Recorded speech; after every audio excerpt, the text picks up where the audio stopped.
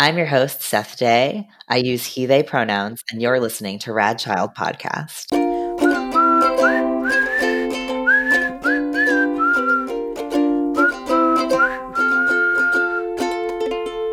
All right. Thanks for joining us for another episode of Rad Child Podcast. Today, we are talking about gender roles. So this month, we're talking a little bit about gender. 2 weeks ago, we talked about sort of gender in general. Now we're specifically kind of talking about gender roles and how those impact kids. So without further ado, I'm going to let my guests introduce themselves. So we're going to do our name, where we're from, our name, pronouns, where we're from, and our connection with kids. So I guess, Christia, if you want to start. Sure. So I'm Christia Spears Brown, and I am a professor of developmental psychology, and I study gender stereotypes in kids. So I am at the University of Kentucky, so is where I live now. And I not only am a developmental psychologist, but I have 2 daughters. So I'm kind of in the throes of parenting as well, with a 15-year-old and a 9-year-old. Oh, wow. Yes. And my pronouns are she and her. Amazing. And I am Kaylin Krieger. I live in the Puget Sound area of Washington on Skokomish tribal land. And my pronouns are she and they. I am a stay-at-home parent. I have 2 amazing children that I have stumbled through raising in a gender creative way. It's always a process. It's always a learning process. But I have a 5.5-year-old that is gender queer and in kindergarten. And then I have a 3.5-year-old that is still exploring. So some days it's they, them. Some days it's she, her. And we just kind of figure it out as we go. I love that. I also love the 5.5 at that age. That half is so important. So important. Could you imagine if we still did that as adults? We're like, yes, I'm 28 3/4. I think about that. It's needed. Right? I think about that sometimes too, with because obviously developmentally, right, there's a lot more going on which is why we split things up by 3 months versus 5 months. But before I was really in the world of kids, I was like, that's so stupid. Why don't we do that as adults? We're not like, yes, I'm 10,000, and a half months old, whatever. But I think about that sometimes if we still talked about our ages like we did when we were younger. But I do know an older lady who's like 92, who would say she's 92 and a half. So she says, when you get to be this old, you gotta, embrace every single month you still got.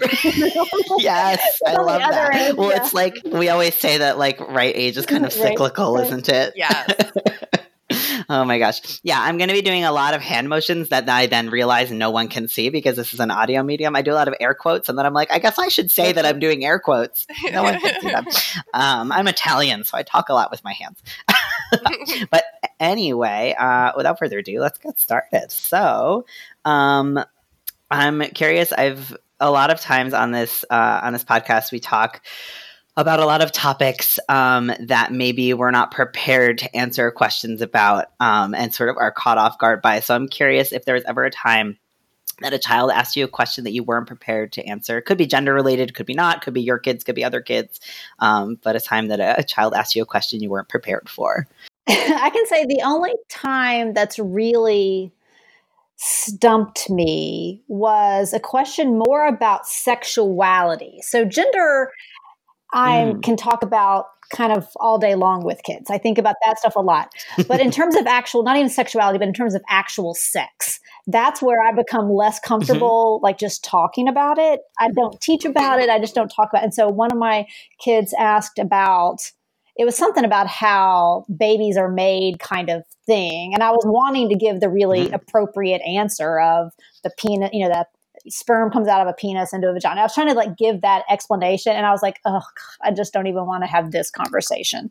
We're very body positive, so we talk a lot about body parts and all of that. But the actual 2 people make it, the actual act of sex, I was not prepared to discuss with the 4-year-old. So that was where it bumped up against my own comfort level. I wasn't ready for the sex talk at this age, even though I was really good with all the body parts of it. Yeah. That one I just had to Yeah. swallow my own discomfort and plow through. I will say, well, by the time this is out, the previous month we're actually talking next. So this coming for us in the future where we are now. But we're talking about sex and how to talk to kids about sex. So that's perfect. Yeah. I think that's one of the most, that's kind of, I feel like the, sort of stereotypical question that parents get stumped on, right? Is the like, where do babies come from? And then we're all like, what? We're not, so I think it's a very common one. And I think also where a lot of times we're not prepared. I think there's this sort of idea that like, oh, well, we'll talk to kids at this age about it.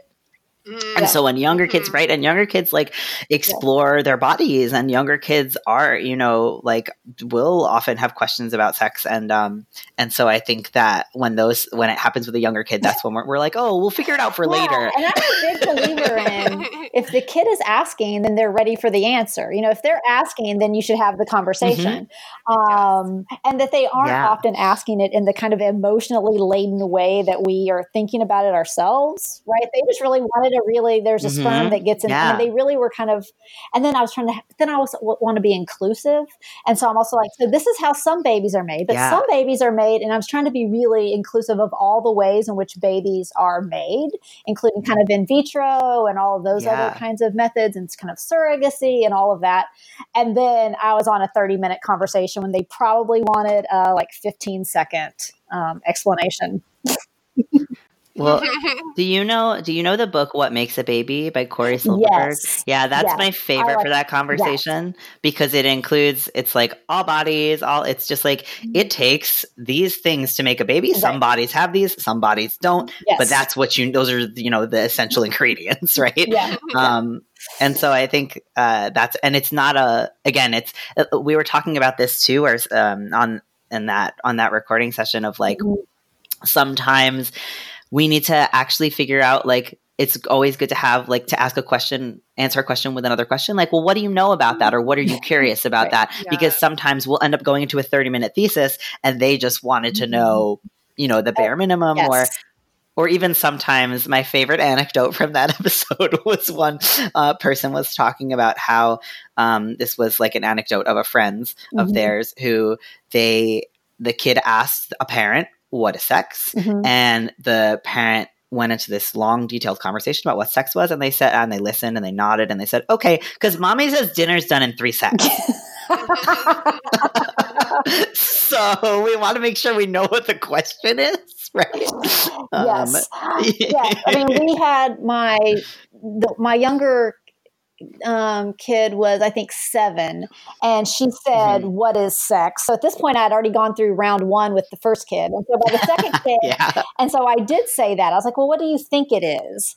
And she said, "Well, I've seen it on TV," and then I'm kind of horrified, wondering what has she seen on TV, and really what she considered sex to be was 2 people kiss, they hug, they fall on the bed, and then they roll off the bed.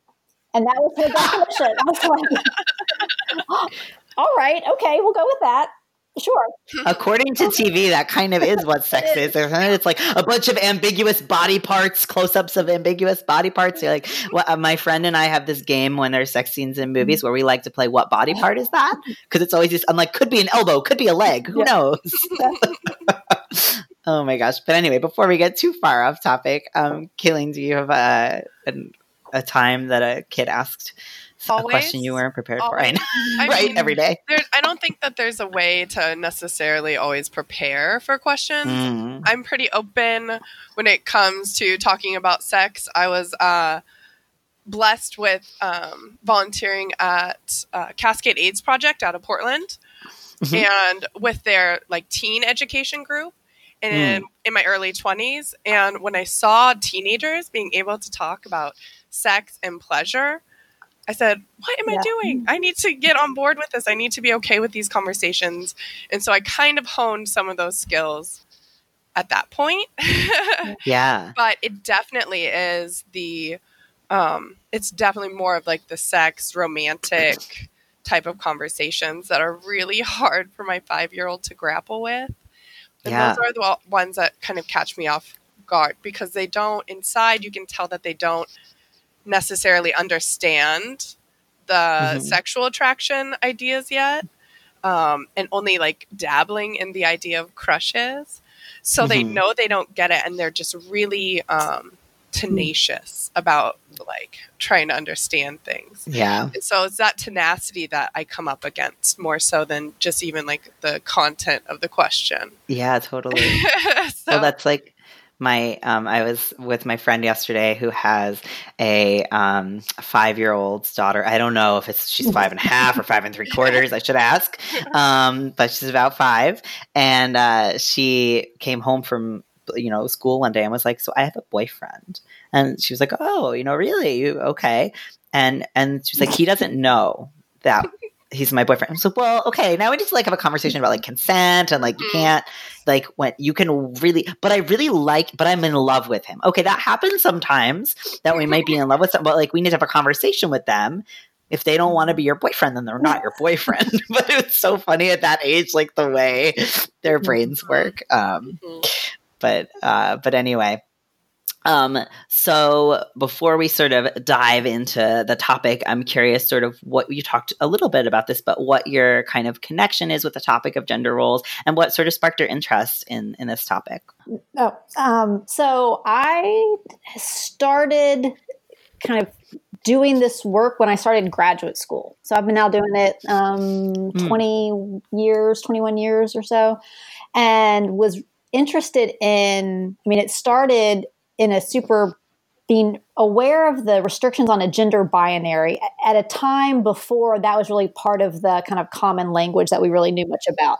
And so, it was the mid 90s. And I remember I was babysitting for a kid and we went to a McDonald's and they ordered because they were getting a Happy Meal. And the person said, do you want a boy toy or a girl toy? And I remember being this 22-year-old student. And I was like, I'm going to go into psychology, but I didn't really know what. And getting just really irate at the counter of this McDonald's thinking, what a ridiculous question. Like, I don't know. What is the toy? Like, how do we know what the kid wants to play with? Like, just really having this light bulb moment of how ridiculous that was, that a child should be forced to play with a toy simply based on girl or boy, right? I was like, that completely ignores that there's an actual person here. That's unique and may not fit that one single criteria.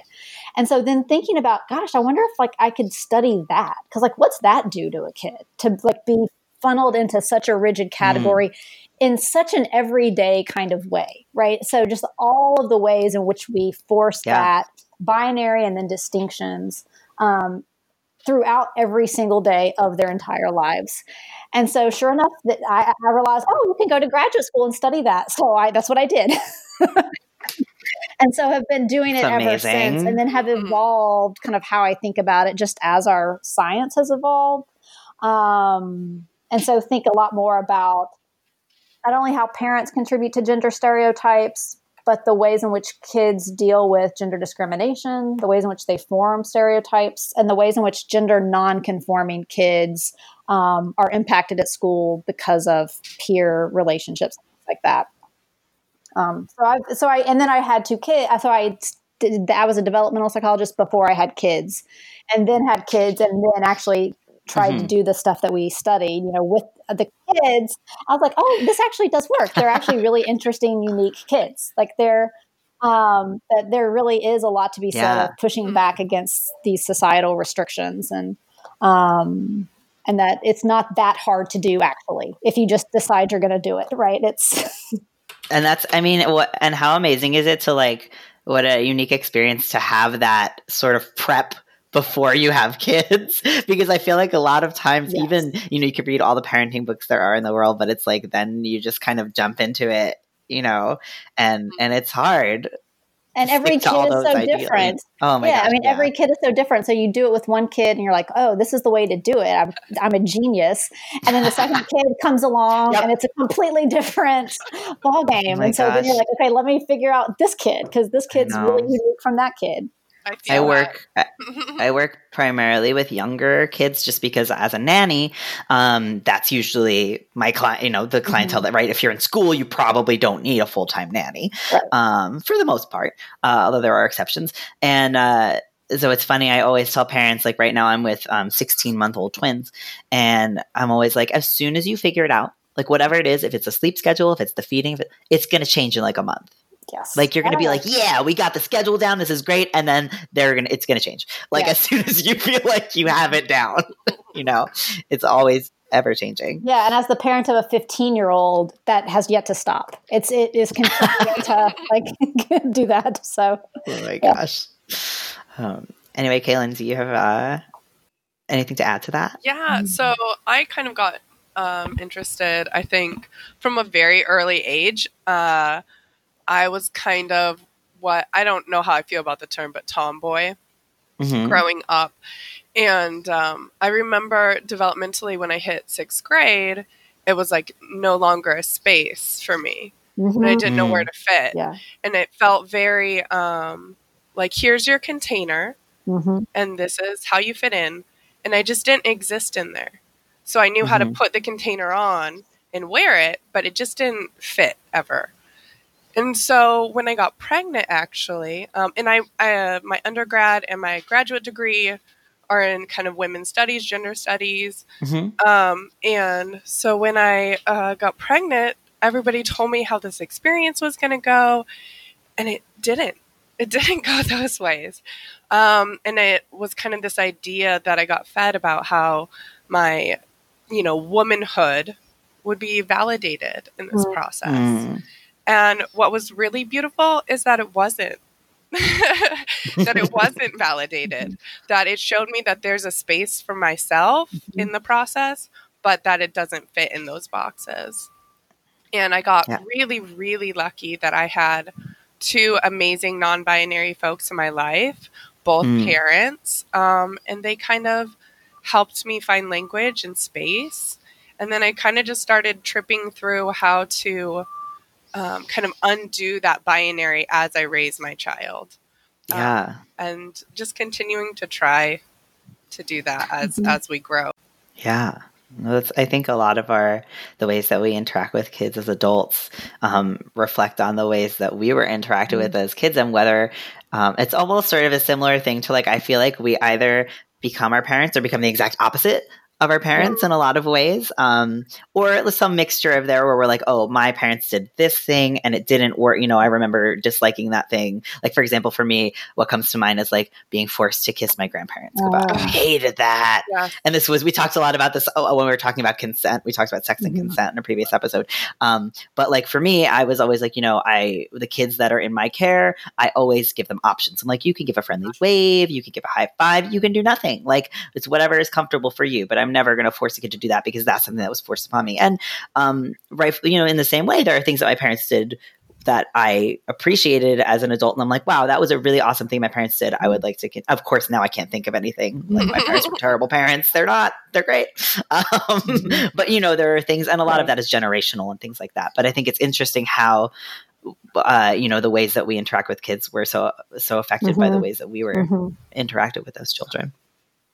So I'm curious if you have, if you can think of one, because sometimes I feel like it's hard, but if you have an early memory of, involving gender roles or like becoming aware that there were gender roles in the world.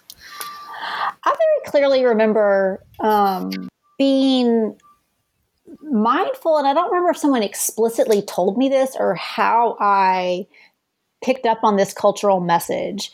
But I remember being a girl in like the 6th grade and being mindful that I needed to downplay how smart I was in class so that the boys would feel okay about themselves.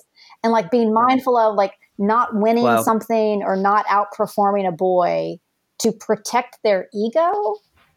And I remember being young. That's so and in hindsight, I don't really remember where I got that message, but I do remember being aware of it and thinking that is ridiculous. I think I probably still conform to it, but being like, really, this is a ridiculous way that we're supposed to present ourselves to boys. Yeah. In a way, it's almost scarier when you don't know where it came from.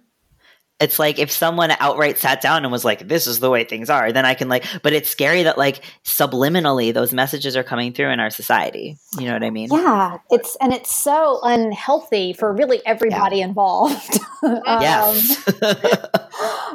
So yeah, I vividly remember thinking this is really a screwed up system, but not feeling empowered enough at that point to think about how can I push back against it. I definitely took me into adulthood to feel empowered to kind of give voice to that fight. But then just being aware of this really seems like an antiquated system that we're all buying into. And again, I think that also the lack of empowerment is something that I relate to as someone who is socialized female. I think a lot of times we're told to just sort of be people pleasers and, keep the peace and not speak up. And that's something that it took me sort of to transitioning and to, moving to this place where I recognized that I now had privilege, but that I felt like I was like, oh, I'm allowed to speak up for myself now. And I was like, wait a minute, I could have always done that. Yeah. But it's very strange. Yeah. It's very strange to live on both sides of that. I think that's a really great, initial also, structure that we interact with when it comes to gender roles is this idea of people pleasing. Yeah. Mm-hmm. That was definitely I was terrible at it. So whenever I say I'm a people pleaser, people don't believe me. But just because I'm bad at it doesn't mean I wasn't socialized to do it, And so I've had to unlearn that, and that has been a part of my parenting process. Is that idea of having to set boundaries and all of that? It's very new, and I think that's absolutely one of the initial kind of gender coding things that we start to interact with. And that there's a real distinction between kindness to others versus conforming to others' expectations of what you should be. And that people pleasing in some ways comes from a good place of I want to be kind to others to make them happy, but that's very different than let me conform who I am just to fit their preconceived expectation of me. Yeah. Yeah. Kaylin, do you have any other anything to add as far as an early memory of gender roles? Of gender roles, yes. Like I said, the people pleasing was always a thing. I grew up in an alcoholic family, so we had the dynamic. My dad is an alcoholic, recovering alcoholic, and so we had that structure with enabling, right? That comes with it, and that was the role my mom filled. And so that's a lot of what I found out was that. Kind of that idea of people pleasing and making sure that no waves were made and you kind of hold that kind of space without boundaries, right? That space without boundaries. I mean, I'm open with the idea. Yes, my dad is a recovering alcoholic. So growing up, that had a huge structure on how gender relationships also worked with my mom. Falling into the enabling role. And so that was the immediate role I was also cast into because we were in heavily patriarchal spaces. My dad played baseball and it took up a lot of time. And those spaces were really toxic. And so it just kind of affirmed everything in the home. And those spaces also hypersexualized me from a very young age. So I understood very, very young, maybe fourth grade, with the idea of what I should be performing at, what level of attractiveness I needed to be performing at, what level of acquiescing to standards, like you were saying with the people pleasing on. I knew when I wasn't meeting attractiveness standards. And so that was also a part of kind of the development in which I started to really understand that my little brother never experienced any of that. He's about 4 years younger. And to see those comparisons as I grew really started to shape how I understood what gender roles were. And then, not having, like you guys said, the empowerment to change that, but also knowing it was total BS. Yeah. Yep. That just like sparked a memory for me that I totally forgot about when I was in, I guess like middle school or high school, but at a point where like I had developed breasts, and I was hanging out with my cousin who was male. He was a couple years younger than me. And it was like Halloween or something. We were in some space that we were eating candy, and a Skittle fell down my shirt, and he like went and got it. And I was like, went to my dad, and I was like, that was inappropriate. Like that happened. And he was like, it's just boys being boys. Yeah. And so I'm curious about, I feel like that's, that's kind of an interesting, that whole idea of like boys being boys. And I would love to like talk about that a little bit. And what we do a lot of that work in our lab, in my research lab right now. So we measure this thing that we call sexualized gender stereotypes. So it's really kind of both of what you're speaking to is, and we see that it pops up in kids. I mean, we see it in as young as 6th graders, but I think if we probably did it earlier, we would find it earlier. It's this idea that girls think they should be flattered by boys' kind of sexual attention, and that most of their value comes from the sexual attention of boys, and the complementary idea that boys should be only interested in girls as sexual objects, not as friends, that boys, as many kind of sexual conquest as they can get, the better, that they shouldn't be expected to be monogamous, and that girls should really just be flattered by the attention. And we see that both boys and girls are buying into that right around the time that they're starting puberty, and it's a little bit earlier. And that is really, we see that it's predicts girls doing worse academically over time. Partly this idea that so we see that kids in elementary school even pit sexy and smart against each other. The girls they kind of say, I want to be sexy, but I can't also be smart. So we've done it through a bunch of different studies. And so it seems to be this idea that I want to be sexy because that's where I get my value, but that means I can't be smart too because those are incompatible. And we find that the more they buy into that, the more they put up with things like sexual harassment. Then you add the people-pleasing part on top of it, right? And then they're like not reporting the sexual harassment that they're experiencing because it's a bad cocktail. It completely is a bad cocktail.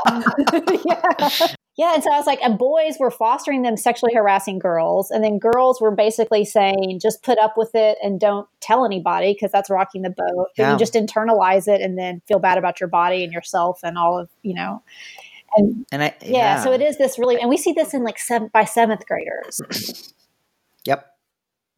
And I think even like in the example I gave, like a lot of times, folks who are socialized female will go to someone and then it will, even as adults in the workplace or things like that, situations will just be brushed off. And so it's reinforcing that idea to not tell anyone. Yeah. And we know in schools, a lot of times girls won't say anything to the teachers because then the teachers will come back and say, well, what were you doing to ask for it? Or girls will then get in trouble for like a dress code violation. Well, you shouldn't have been wearing this with the strap shirt. And so girls are the ones that are getting punished instead of the boys that were doing the behavior. Yep. Yeah. The classic, they like you. Yeah. So that's why they're being abusive. We've already gotten that. Oh my At 5 and a half in kindergarten, we've already gotten that. Oh my gosh. I know. I can't. I can't with that. It's too much, isn't it? It's too much. Yeah. That gets interrupted from this household. So very strongly. we already talked about this a little bit, but I'm curious, like what, and this is a big question, so just, wherever it leads you, go with it. But, what gender roles do you think are, most prevalent in our society, and how do you think that they affect kids even at a young age? I mean, I think that sexualization and the appearance on girls. I mean, I think partly it's just that there is a binary at all is also part of the kind of issue that there are a certain types of girl behaviors and boy behaviors, and that I think that's problematic. And then I think the idea that girls should be focused on their appearance and should be pretty, and that's the thing that's most important about them, which it then gets distorted later to being sexualized. But that idea that girls are valued for how they look I think is a really bad one. And then that boys should be aggressive and tough and not vulnerable and not empathetic or nurturing and caring, or kind of really even have emotions at all. I think is the one I think of as the most kind of problematic. It seems to start early, and we see it's problematic in adults too. So. And just in case there are listeners who might not be familiar with the idea of the gender binary, do you mind explaining a little bit what that means? The basic idea that there are two genders, girl and boy, or man and woman, that are identified accurately at birth and are consistent through the lifespan, right? It's just that there are these two categories that apply to, that everybody fits into only one and one all the time. Thank you. I think about this a lot as someone who, like, as a trans person, right, I'm like really into, all this terminology and things that I know. And I'm like, oh, I have to remember that not everyone, right? Even me, like a couple of years ago, right, I didn't necessarily know what all of these words meant. So I'm trying to remind myself to take a pause and be like, should talk about that. So I appreciate that. Yeah, it's like if you can very easily go into a public bathroom and pick male or female without ever thinking about it, you probably fit neatly into the gender binary. However, there's millions of people that don't have that as a privilege. So there has to be a pause and a decision point absolutely. made. And I think that's kind of acknowledge that there are definitely people who exist in spaces in between that and outside of that, and in both of those spaces at once, and all of those different kinds of things for sure. Christia already went. Kaylin, do you have anything to add? It's the C and the K. It's tripping me up. It's a good initial sound at the beginning of a name, I must say. I just to kind of reiterate that those points being made, one thing that I've really seen and that we get a lot of pressure on is this idea that, like, my child was ready to be out. Like, they were like, not boy, girl, no, that's neither works. Like, I don't think. Yeah, no, thank you. And of course, we unfortunately got a lot of pushback and a lot of anti-trans hate about that. But in that space of saying, okay, neither of these things work, then we're kind of left like, okay, well, what works? What works for you? And so, just through that process of consent, of continual check-in and consent. We've been able to really remove the idea that only certain things are for girls and only certain things are for boys. But it's not, it's a constant. Yeah. It's a constant. So I think one of the funniest conversations I've ever had, and funny in not a great way, is that someone said, I've only shown my child the option of being gender queer. Like, that's the only thing I've shown them, and that's why they must be gender queer. And I just thought, what wonderful world is there that the only option would be gender queer, because we don't see that option anywhere.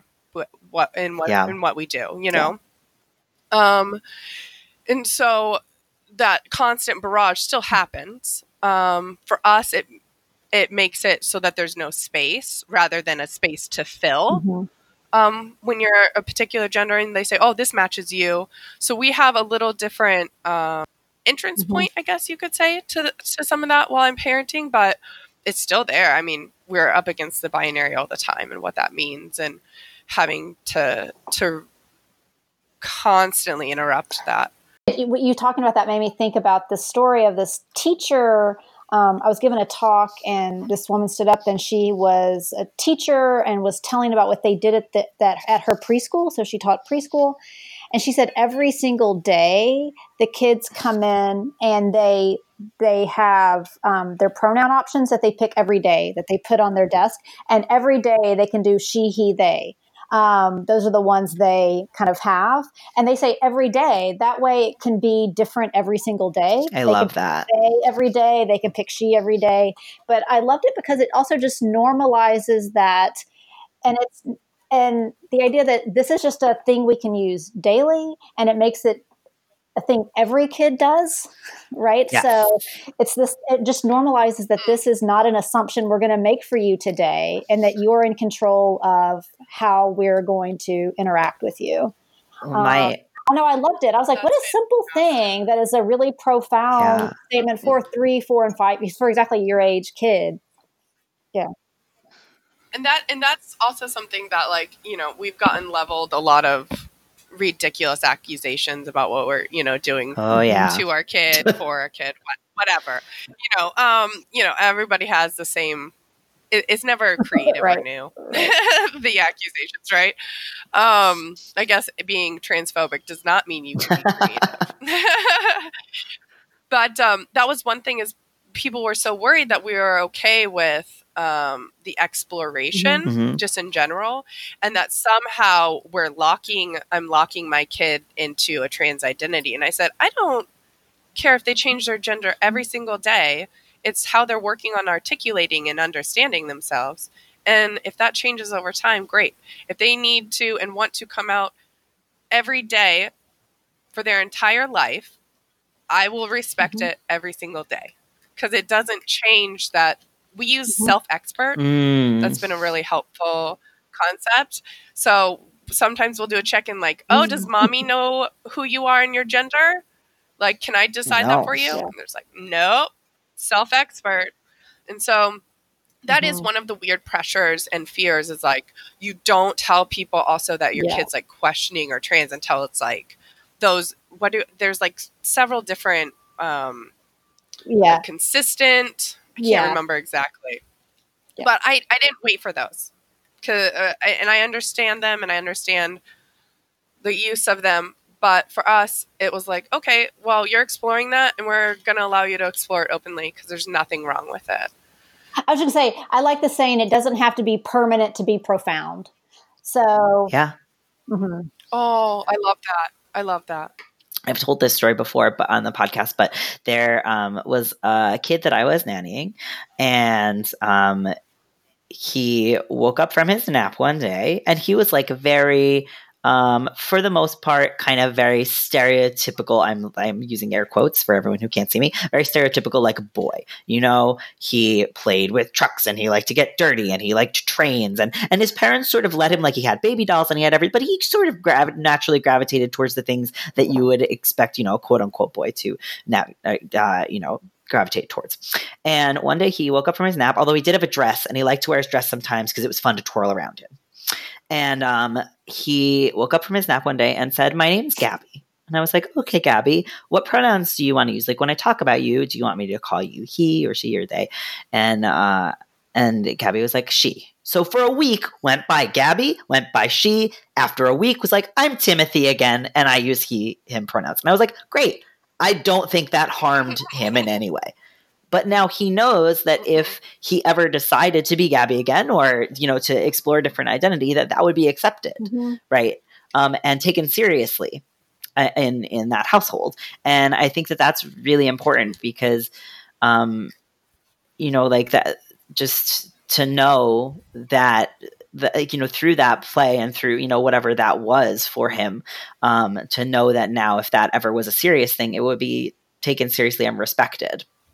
And I think, going back to what you were saying, Christia, about the using the pronouns in the classroom, my background is in art education, and I think that's one of the things that I learned in one of my special ed classes was like, what does inclusion mean? And inclusion isn't, to me, at least personally, it's not saying, oh, there's a trans kid in my class, now I need to make changes for that. The idea of inclusion is making the space accessible to everyone. So by doing preemptive things, like that, even if I don't have a trans kid in my class, what am I teaching my kids by allowing everyone to choose their pronouns every day? I think the latest stats I've seen are something like 1 in 8 kids are gender non-conforming in some way. And I think by doing pronouns every day in a class, even if every single kid there is gender conforming, I think they're going to go into a world in which 1 in 8 kids are not, and 1 in 8 people are not. Shouldn't we help prepare them for a world in which they recognize there are more than one option? There are ways in which this differ, because in some ways it just teaches them this is the way the world is. And so I think that's a powerful lesson, even if it doesn't necessarily speak to their lived experience. It tells them there is diversity in the world, there's gender diversity in the world, and we're going to develop attitude of inclusion towards that, period. And just that way it's just like kindness towards others. Mm-hmm. It's the same thing, just about like everything else. Like I'm a big proponent of children's books. I love children's books. And I think it's so important, right, to be showing kids that are different than them, right? Or people that are different races, different abilities, different genders, all these different things. I think, right, even if I'm babysitting for a kid whose parents aren't divorced, I still think it's valid to read them a book about divorce so they know like, oh, that's a thing in the world that exists. And I might meet someone one day who has that experience. And I think that a lot of times we sort of often, whether it's like buying a kid a doll that's the same color as them, or by reading books that are only about, and I think it's different when it's maybe a minority who or a marginalized group who's looking for books where they feel represented, as opposed to a majority group who's only then exploring things that are like them. You know what I mean? There's some nuance there, but I think that's a really great way to just introduce kids to all different sorts of people. And I don't think it should take until they meet someone like that for that to be the first experience they have with that, With my, I mean, that idea of getting to choose your pronouns every day is something that we kind of practice in our house. We do a lot of check-ins, a lot of changes. We do a lot of like you're kind of saying, like trying on new characters, new names, new kind of personalities. Someone asked when my little one was like 2.5, like, oh, what's their gender? And I was like, cat. Most of the time it's just a cat. It's meow and kitty. Sometimes it's a puppy, sometimes girl, sometimes gender queer. I mean, they throw it up, but most of the time it's cat. Like that, so it can be playful. And I think that's what happens when adults get involved, is it loses that playfulness. It gets real serious. And unfortunately, what happens with that is, like what my child is experiencing in school, is that it puts a lot of pressure on them to not only represent the queer kid, right? Like the only queer kid in class, or out queer kid. Let's be real. The only out queer kid in class. It puts a lot of pressure on them for the adults to be educational towards the adults, towards their peers. So processes, yes, like the pronoun check-in, and also validating exploration and play. Both of those things are fun, enjoyable. It's a place where kids can exercise agency. And I mean, that's like the biggest part of consent, is that they need to be able to step into those spaces and feel empowered, or empower themselves, create those spaces so that they can empower themselves to work on articulating who they are and their own story. Absolutely. Oh, and we're getting a validation from my little about that. Oh, thank you. Good. You want to say you agree? Oh my gosh. All right, now it's about time for some announcements. Well, there's not too much from me today besides the usual. First of all, thank you for being here and listening. As I always say, this would be pretty pointless if no one was listening, so you're the most important part of the podcast. After that, it's just the regular stuff. You can always follow us at Rad Child Podcast on Facebook, Twitter, and Instagram. If you want to reach out to us, you can do so at radchildpodcast@gmail.com or on our website at www.radchildpodcast.com. If you want to be a guest on the show, you can go to our website in our contact section. There's a contact form for that. If you would like to support us, like our lovely patrons Emma, Kai, and the newest Alex, welcome Alex, you can do so at patreon.com/radchildpodcast. You can donate as little as $1 a month, and you can get some awesome rewards like bloopers, Discord access, care packages, kids book recommendations, actual kids books, and more. So definitely check out our Patreon page. Last thing is just a network update. As you know, we're part of the Upford Network, and the Upford Network actually has a brand new show out called Natural Toonie. It's an actual play D&D podcast, so if you're into Dungeons and Dragons like I am, you should definitely check it out. It's called Natural Toonie. It's really, really fun, so definitely check that out. You can find that on our website, upfordnetwork.com. All right, and without further ado, back to the show.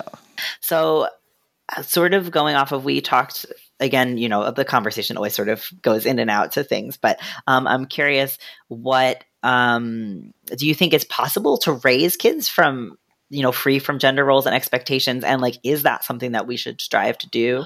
I think it's possible to an extent, but I think it involves a couple of different approaches. Mm-hmm. So I think one is this idea of stripping gender from areas in which it's not relevant, which is almost always, right? So kind of disentangling the, and a lot of it means calling out marketing and television. And so kind of saying, yes, this is a pink aisle and this is a blue aisle, but that's because they don't realize that kids actually play with toys. I mean, part of it is really calling it out. So I think part of it is stripping it out, taking it out of our language and the ways in which we make sure we're not reinforcing binaries. But it's also, I think, giving kids really language for recognizing the biases that they see so that they are then good consumers and can then recognize the pressures themselves. So I think there's for the first couple of years, we can kind of shield them from all the gender stereotypes and roles and pressures. Mm-hmm. But I think after about age 3, we can't anymore. So we have to really give them a language and that agency to spot it and to be able to call out. So it's really almost helping them get a shield themselves so that they can then interpret the information that they see in a different way. So I think it's both it's both making gender more important and less important. I think you can't do one without the other. Yeah. That's exactly how it feels. That's exactly how it feels. I'm curious if you have examples of sort of practical, the language that you were talking about giving them, or tools that we can give them to sort of not protect themselves from, but be aware of and sort of continue to question. Well, I mean, an example that pops in my head of my youngest was, I don't know, maybe 3 or 4. Mm-hmm. And we were at Costco and we were in the socks. We were going to get her some socks.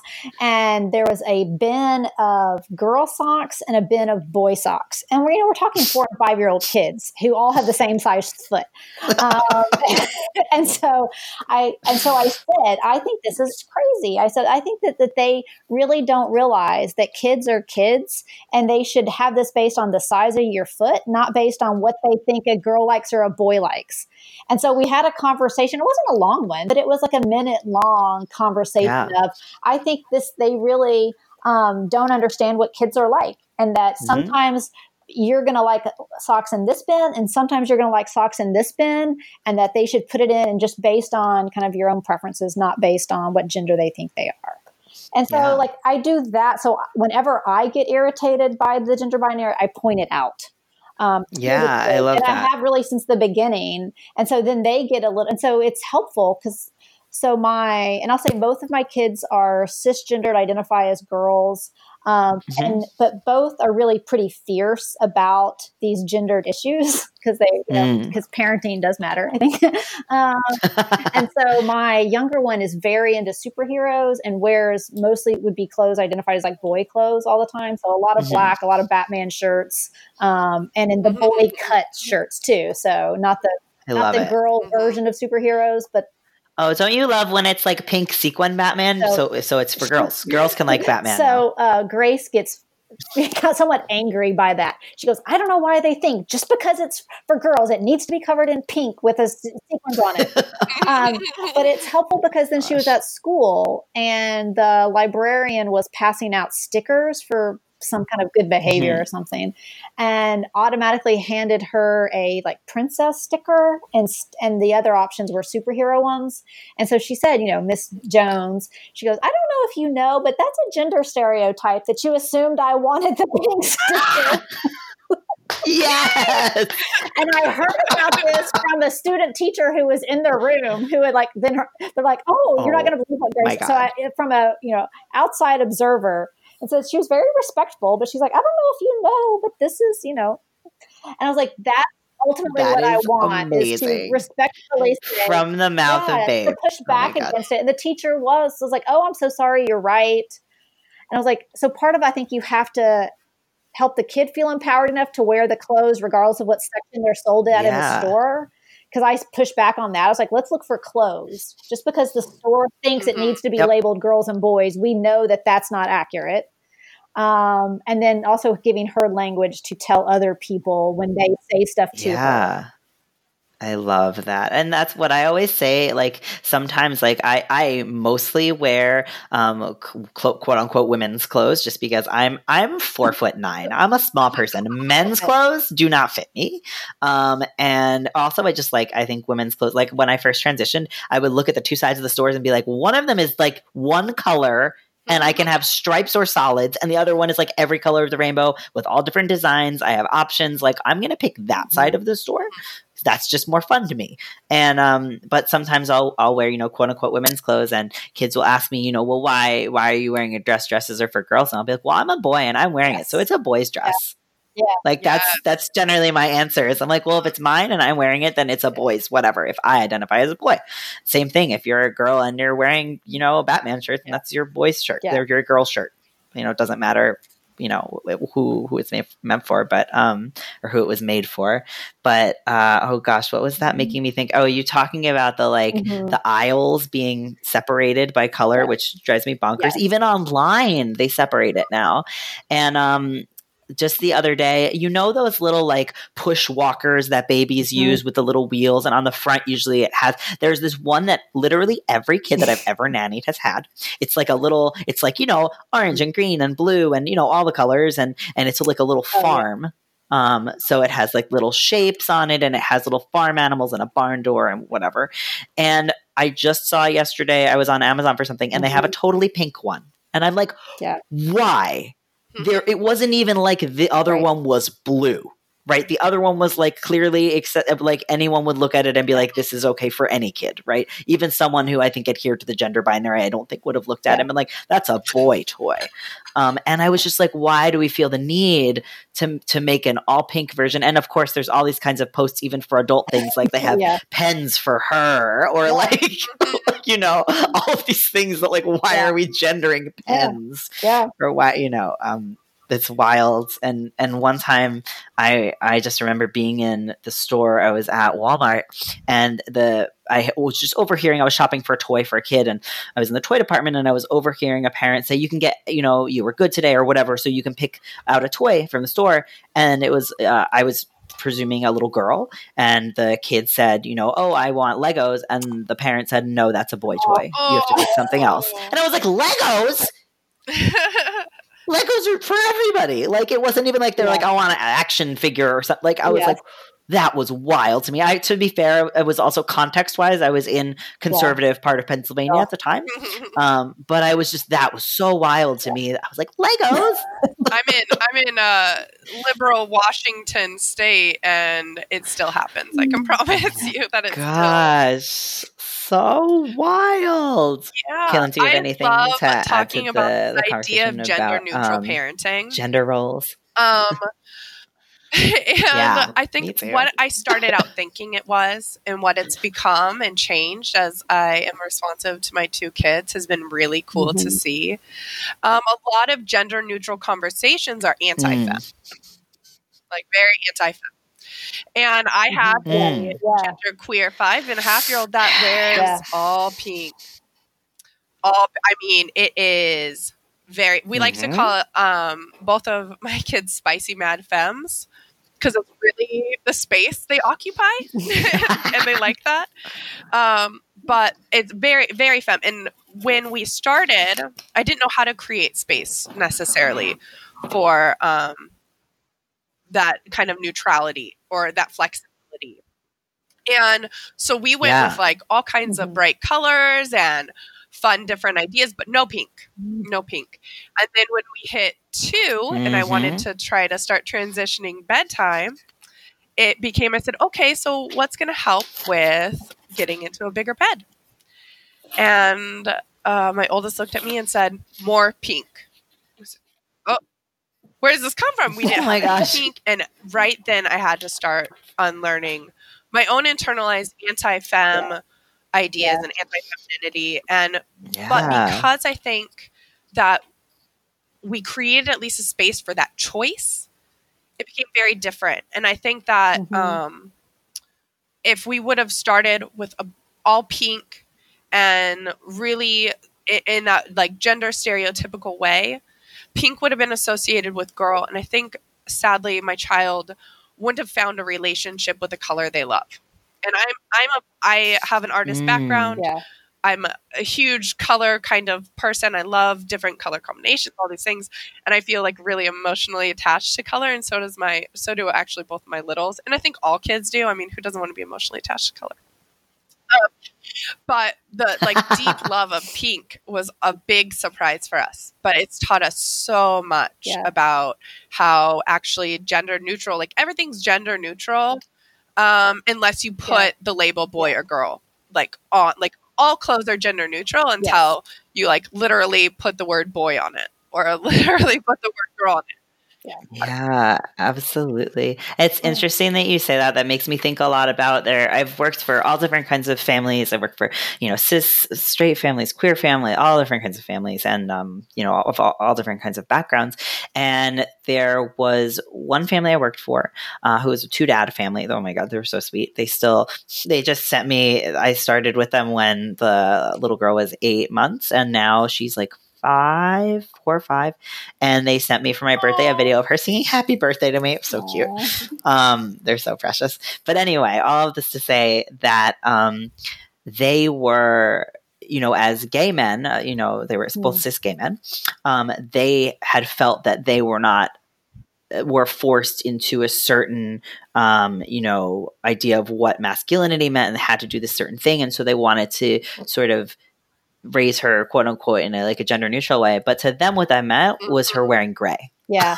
Yeah. Like she was just only, and I thought that was really interesting because in my mind, I'm like, well, that's forcing something onto her. Yeah. Right. You're just, it's just a different thing. Right. And in my mind, and right. And she ended up she loves dresses. Yeah. She loves Frozen. And, I was like, you can't stop kids from becoming who they're going to be. Right. But I think it's interesting because for me, my idea of gender neutrality is giving kids all the options. So when I have, this is my 3rd set of boy girl twins that I've nannied.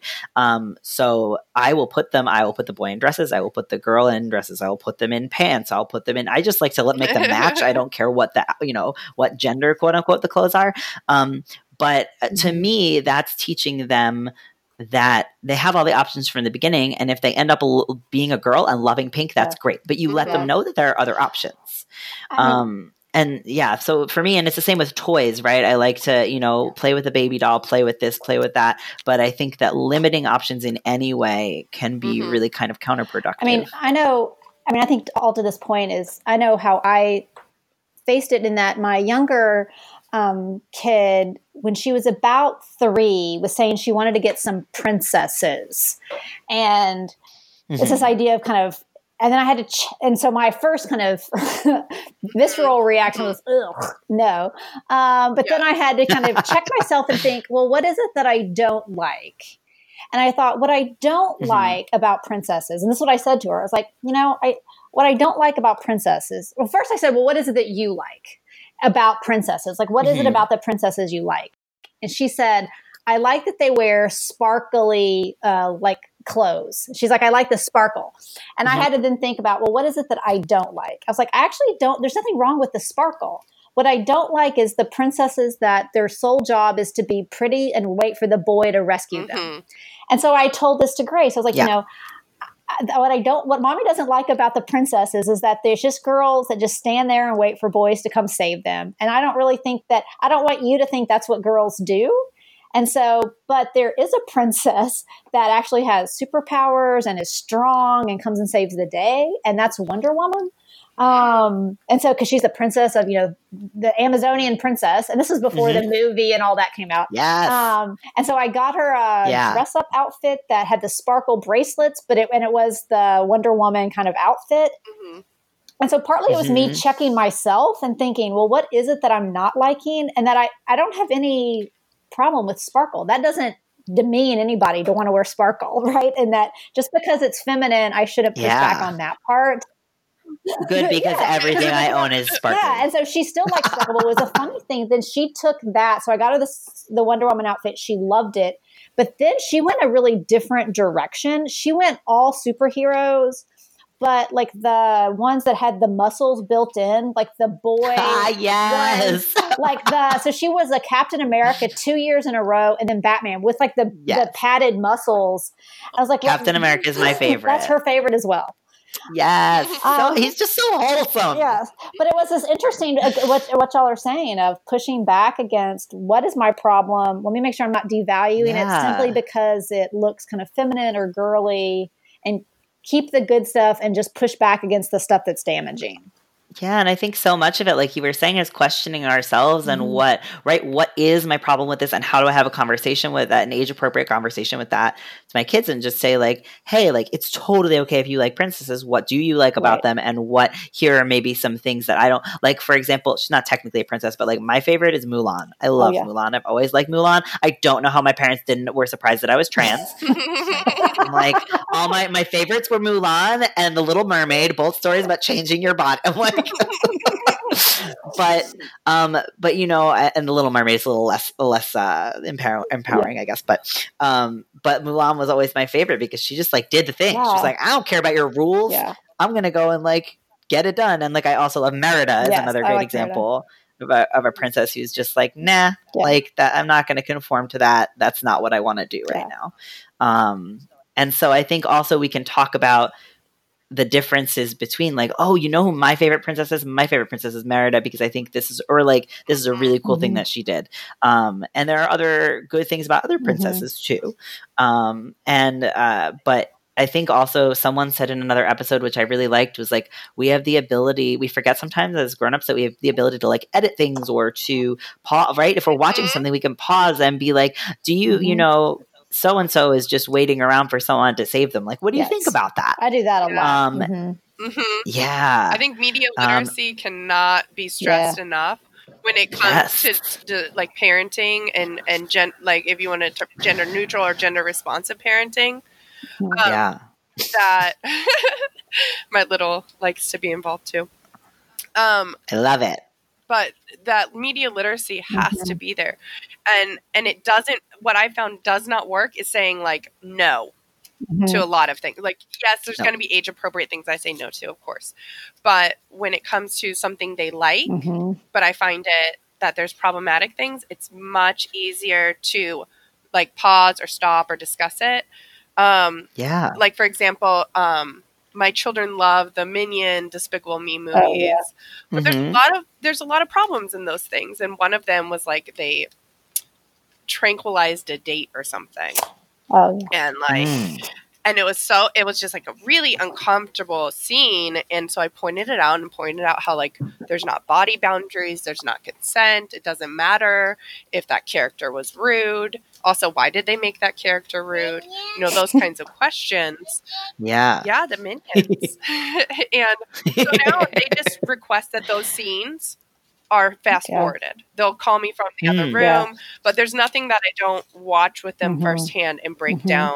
And then it's a continual process. It's still a continual process for me. I'll watch one thing, and then the next time I watch it with them, be like, whoa, that is a big problem I didn't catch. And that's, I think, so when we talk about, the parenting, how we can start to undo some of those gendered messages, media literacy is like one of the utmost top things that has to be a part of what we teach our kids. Like, this was made. These were choices that were made and like, why do you think they made those choices?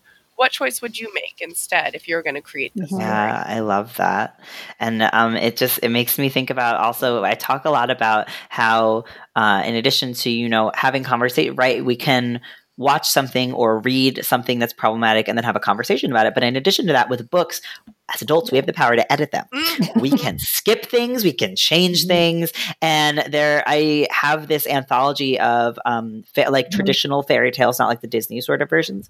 And I was babysitting. This was like my first time babysitting before I was, nannying regularly and things. So I hadn't read it since I was a kid. And I was like, oh, I'll bring my fairy tale book and we'll read that before bed.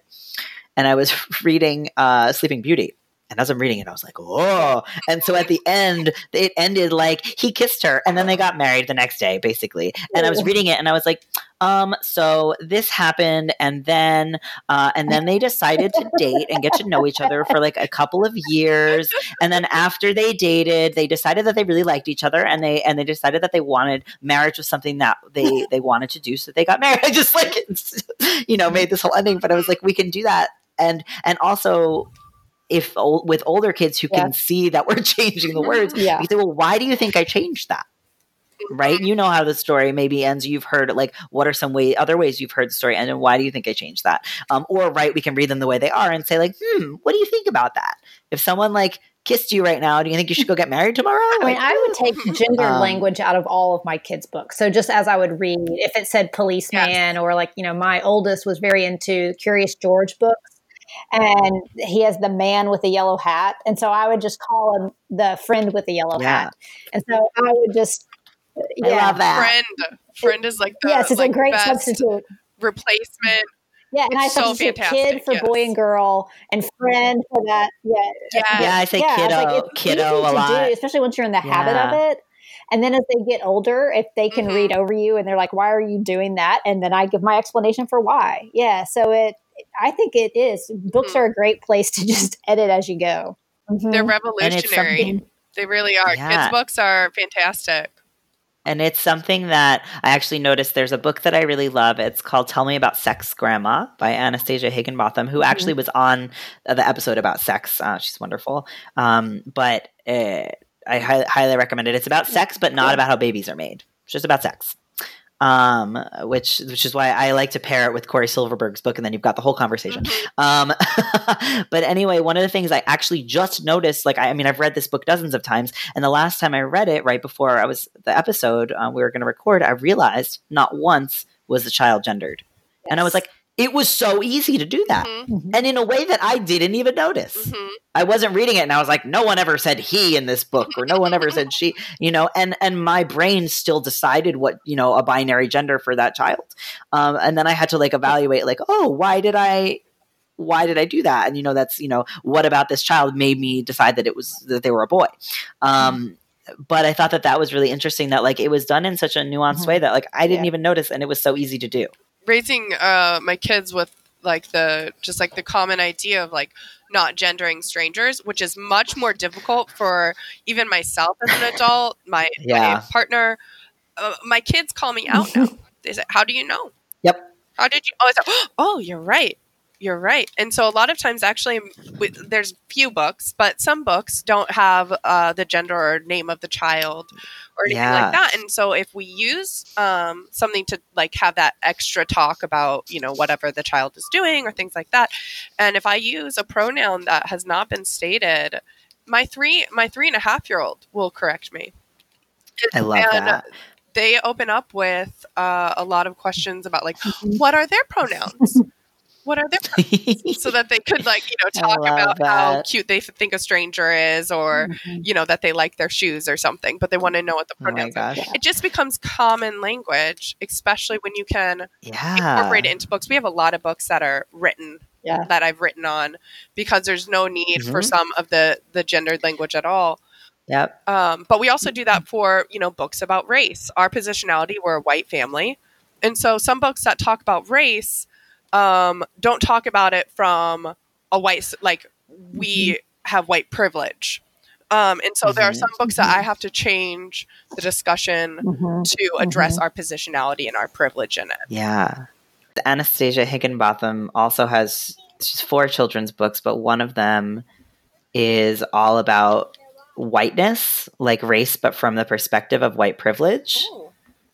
It's called Not My Idea, a book about whiteness. Yes. And that's a really good one for that conversation. So I'm also curious about how, and we talked a little bit about this already, but how we can model sort of freedom from gender roles in our own lives so that kids are seeing that. And then, because it's hard sometimes to practice what we preach. Like we'll tell kids one thing and then, well, like you were saying, I know what I was going to say. My friend who is a queer woman married to a trans man, and they have two kids that they use a donor for, and so they're like very very queer and very woke and very all of these kinds of things, right?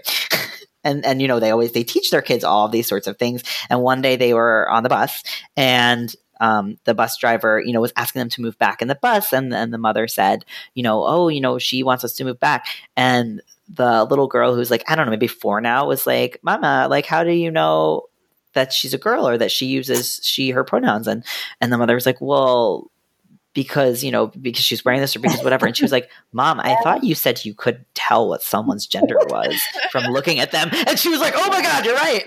Like, it's totally calling me out. And I think it's amazing, and when kids are able to and that's, a lot of times people will be like, oh, can kids understand this stuff? Absolutely. Sometimes they understand it better than we can. Yes. That's a common one. Like, how do my children know? Yeah. Like, have you spoken to my children?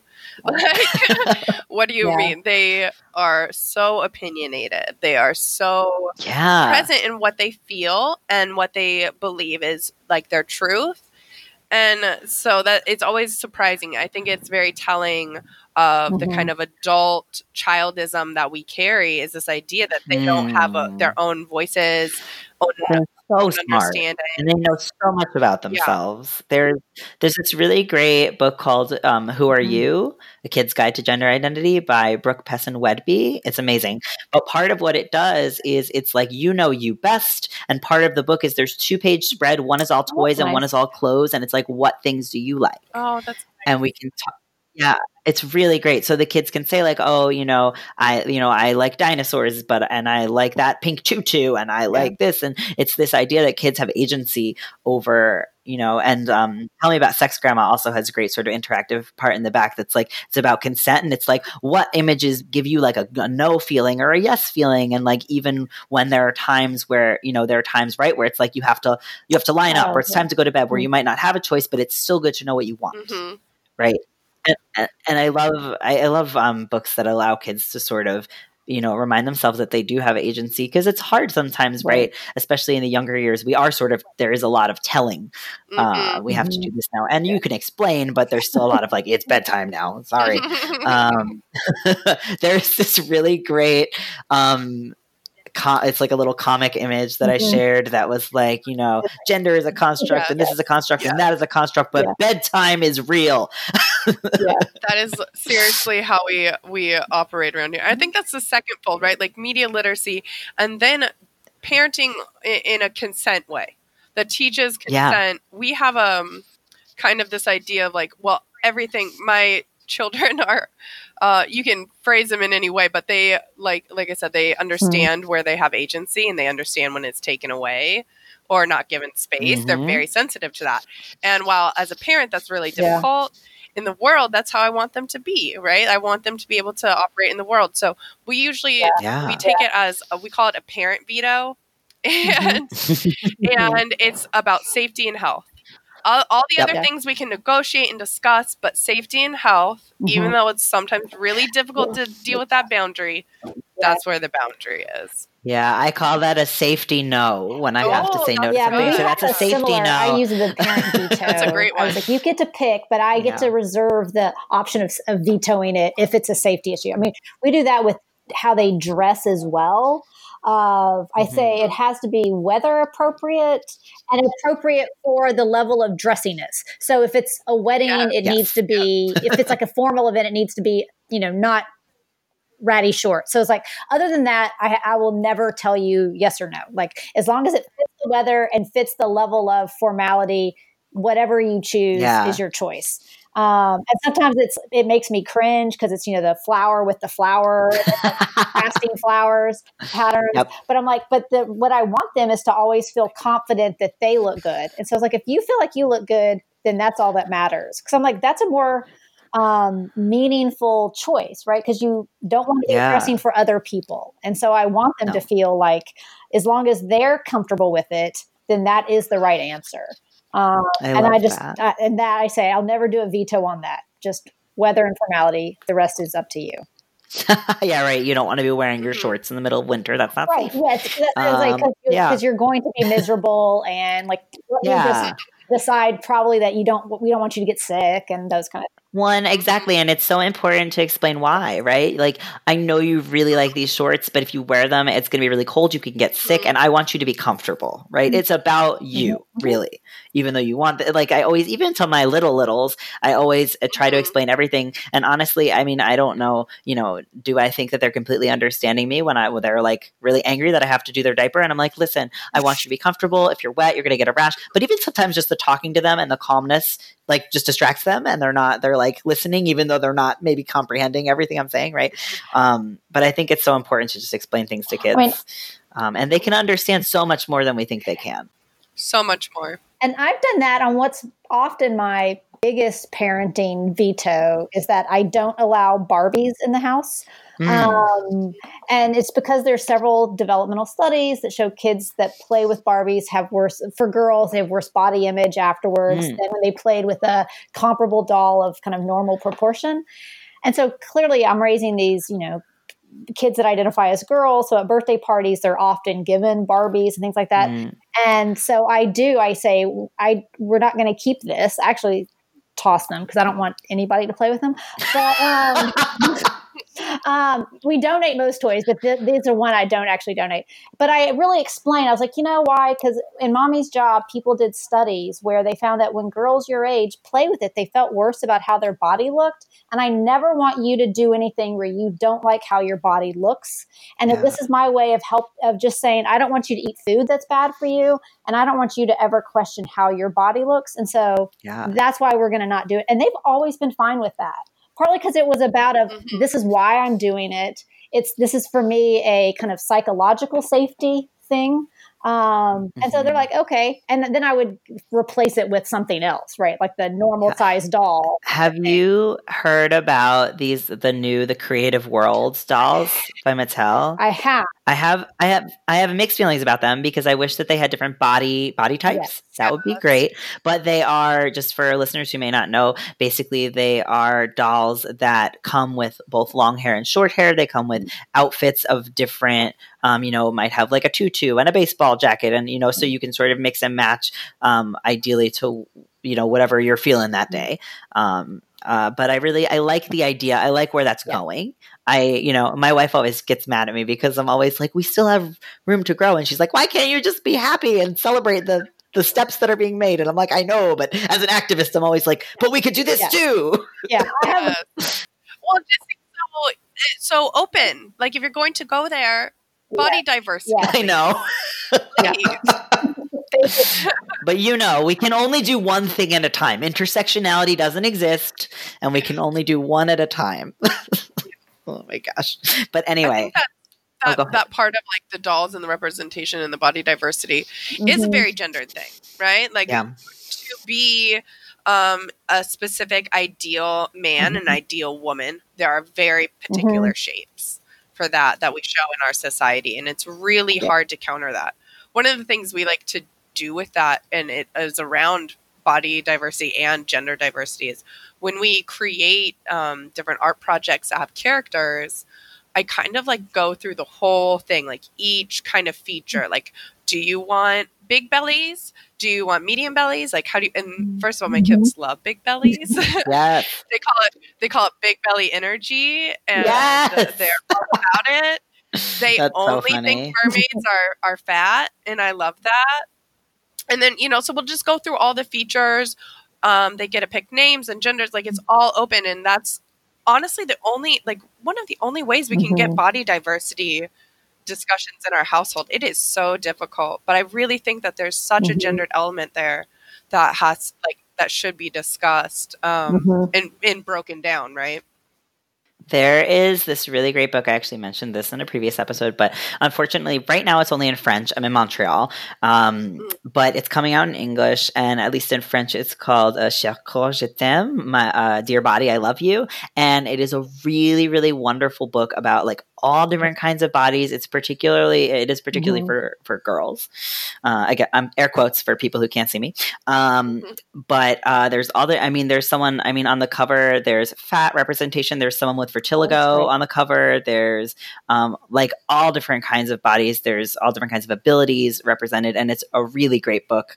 I would say. I mean, I'm the kind of person who reads everything to everyone. Like I would read, books that people would think are for older kids for like. To my, kids who are 16 months. But it's going to be different, right? If you have older kids, you could have a conversation about it. I'm not going to be sitting down. They're probably going to crawl away halfway through the book. That's fine. They're still seeing those pictures, and that's what's important to me. But that's a really great book about body positivity and just different kinds of body representation. Because I have a lot of trouble with that, even in children's books. I'm like, I feel like it's still like everybody's skinny, and then there's like one person in a wheelchair, and there's one fat person. We have like one of each. There can only be, and there's one person wearing a hijab, and there's one. We can only have those tokens. I feel like it reminds me of the '90s when there would be like one person of like representing the major races. Yeah. In a photo. It was like, but somehow there was always at least two white people. Like there'd be a redhead and a blonde person and one black, and a black person and someone of some kind of Asian ethnicity. And they, but I feel like again, it's like we're getting there, but we could be doing better. And that's a book that I feel like did a really great job with that. Before we get too far off track, because we could talk about so many things forever. Going back to. Curious about how like we can model sort of freedom from gender roles in our own lives so that kids are seeing that. I mean, partly we do it in our family, my spouse is a man, and I'm, cisgendered straight female. And so for us, it's interesting in that my husband is much more, I would say domestic than I am in all things domestic. So he's now retired. And so he's only in his early 40s, but was a firefighter. And so retired pretty young. And so he does all of the parenting, driving around, the shopping, the keeping track of when piano lessons are and when doctor's appointments are, and does all of that and all of the laundry and cleaning and all of those things, whereas I work and then help supervise homework are kind of my like parental tasks. And so it's interesting. I will though talk about it too, because they do see it, but I want them to also recognize that in our family, we divide tasks up. Yeah. We divide tasks up by who enjoys the task and who's good at the task. And gender is irrelevant to those two things. So who's better at it, or like really who cares more about how it's done? We have a hard and fast rule. Whoever cares more does it. Because if you're going to that's fantastic. Yeah, that's the cleaning in my house. My wife was like, we have very different values about what clean means, and if it's more important to you, then you're going to do it. And I was like, okay. I'm putting that in my pocket. I like that a lot. Yep. If you don't love how loaded the dishwasher, you are now fully capable of doing it from now on all by yourself. Yep. And so we talk about it's who enjoys it more and who's good at this. And that's not about gender. That's about us as individuals. And, mom likes to do these types of things. So I do the bills. Dad's really good at these types of things. And again, it's about really pointing out that we're all individuals with our own strengths, and that gender is just really irrelevant to most things in life. I mean, that's kind of the big message we often do is like, gender doesn't tell us much about anything. Nope. And it definitely doesn't tell us about what tasks we should do to help a family run. So we talk a lot about helping our family work and how do we contribute to our family. And so we each have our jobs that does that. And so that's one of the ways we model it kind of on a daily basis. I love that. It made me think about my mom was telling me a story recently that she still remembers of when she was maybe 5 or so. And, she was out her little sister was, in the stroller, and her mom was pushing the stroller. They were on a walk together in the neighborhood, and my grandmother, her mom, saw one of her friends, and they were chatting, and so this is 2 generations ago now, 3 generations ago, and and my the woman, they were talking about another woman in the neighborhood, and they were like, oh, her husband got sick, so she had to go back to work. Like, they whispered that she was working. Like, what a shame that she had to be in the workplace. And my mom still remembers that, but I think it's really interesting how those, those values are definitely changing, always changing and getting better. But it's still really, really interesting. There are certainly still places and families in which those values are still upheld and are important, to some people. But I think I get in my bubble sometimes because I've been living in big cities, and I forget sometimes that still exists. I mean, my husband got a lot of pushback when he was retiring, and a lot of people saying, well, you're only 41. What are you going to do now? And he's like, and he said, I'm just going to be I'm going to be a dad. I'm going to be, I'm going to be a dad. And they're like, they would really push back. And he, who, when we met, could not articulate a gender stereotype at all, like had no language at all for that. But after, a decade together, I've socialized him as well. But he would say, he's like, you wouldn't say that to a woman though, would you? And he would call them out, and they're like, oh, yeah, I guess not. So he is the stay-at-home parent now, and it works well. And so, but we do talk about it that way. I love that. I'm married to a cishet man, and we're really read as a straight hetero couple. And so I feel like a lot of times I have to try to interrupt that. My kids read me as queer. They don't think that the roles I do, but I'm a stay-at-home parent, and my partner works. And so we have that on the outside, that very traditional dichotomy. And I think it trips people up when they realize it's not what it looks like all the time. But so we've tried to actively, like you were talking about, actively try to interrupt some of those things and point out why we do things. And my partner is very caring and super loving dad.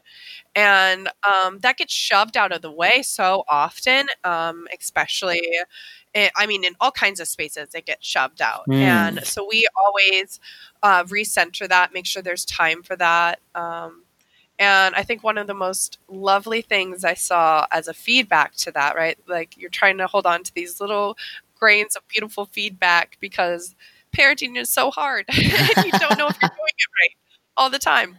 But there's a feedback when I think my youngest was about 1.5, so my oldest was 3.5 or so. And they had their baby dolls, and they were putting diapers or swaddling them or something. I said, oh, what are you guys playing? And they're like, we're being daddies. And I was like, yes, that is a part of being a daddy. You're right. And it just felt so good to know that we are slowly breaking that down, that daddies can be caring and loving. And in particular, so my partner is 6'9". Oh, wow. And just a very large, very imposing figure a lot of times. And so it's wonderful that we are able to create as a family the space that says that's caring. Yeah. I have a singing child in the background. That's totally, I know, you're fine. Okay. It's funny, though, that makes me think about something that I talk about a lot, is this idea of the sort of stereotype of boys not being allowed to play with the baby dolls. And then I think it's interesting because then we make fun of dads for not knowing what to do. And I'm like, well, maybe you should let them play with a baby doll and they know how to change a diaper. But we don't sort of nurture that idea in young boys, and that's something they're allowed to learn about or explore. And then we make fun of dads. There's sort of this stereotype of the aloof dad who doesn't know what he's doing. So I don't know. I find that interesting. Anyway, go ahead. We have to fight, just not fight, but break down those kind of dichotomies just in our parenting relationship as we, co-parent together, that a lot of times he will step back thinking that like that's what he needs to do, that he doesn't have enough knowledge, or that I kind of like that's my realm, and I have to like reiterate like, no, you're equal parts here. Like you get to show up too. You get to have a say. Like you get to cultivate those skills that, I mean, he was raised in a very kind of toxic masculinity that like erased all of his or like covered up all of his like emotionality. And so as he's healing that, I think parenting is like can be a very healing process, right? And so while he's healing that, he's able to show our children also that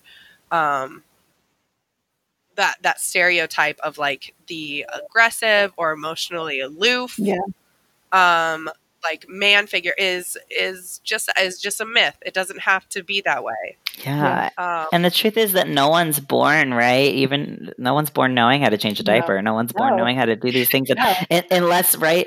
And again, we're all individuals. So like I've been nannying for many years. So even though I'm a man, I'm more skilled at that. My wife recently, I was talking about our friends who live nearby are always asking me to babysit, and I'm really bad last minute. I get booked up very quickly, so I often have to say no. And I'm like, oh, in the future, if they need someone to watch Toby, do you want to do it? She was like, yeah. But you're definitely going to have to remind me how to change a diaper. I don't remember how to change a diaper. Like, and so I think it's like, again, it's about us as individuals. It has nothing to do with gender. It's not like, one gender is better at changing diapers than other. Like, it makes no sense. Like, I know when it comes to like the more complicated parenting stuff, I know my partner will often, I think his first instinct will be to deflect a little bit the decision to me. And I think partly because I have a PhD in developmental psychology. And so I think he just assumes, oh, well, you have a PhD in knowing what kids are like. I was like, but I don't know what to do now with this kid on a Thursday. Just because I can teach a class on this, like the general stuff, like mine is theory on Thursday, and I don't know, like what we tried on Tuesday and Wednesday is not working. So like, let's just brainstorm here. So it's like, even when you do, I think, have a lot of expertise in a thing, it's not like that really helps you in the moment with that kid, with all of the other context going on and what their mood is and what their sibling is saying in the background and all of the other stuff that makes it more complicated. I was like, I'm not teaching a class. I'm like, what do we do now? I was like, let's just throw a bunch of ideas out and then we'll figure out what we think the solution is. Oh my gosh, amazing. All the things we talk about, all that praxis is messy. Yeah. I can reflect and articulate and use the best language, but at the time, it's messy. It's uncomfortable sometimes. You are butting up against your own limitations. You're butting up against your own child self. Like I have childhood trauma. If you you start to realize like some of that comes out. Like your initial voice is what you heard as a kid. And so if you have to change that, it doesn't feel good. It doesn't feel good to be like, oh, that just came out of me. Like, that's hard. And like, so that in continual practice of like gender neutral parenting and like breaking all of these things down, it's messy. And you come with your own baggage and your kids, their own person, and they're going to interact with that in their own way. So it feels a lot different than it sounds like. Definitely. I think it's always I always try to point that out. Like, I can say all these wonderful things, but it's really messy. I promise you. I was just going to say, I mean, I do think it is an interesting where I think these gendered issues really are just a part of general parenting, and the idea that if you can focus on the child as just an individual and have a one-on-one relationship with that individual. And so I think, when you were just talking, it made me think so I'm dealing with now teenager kinds of issues.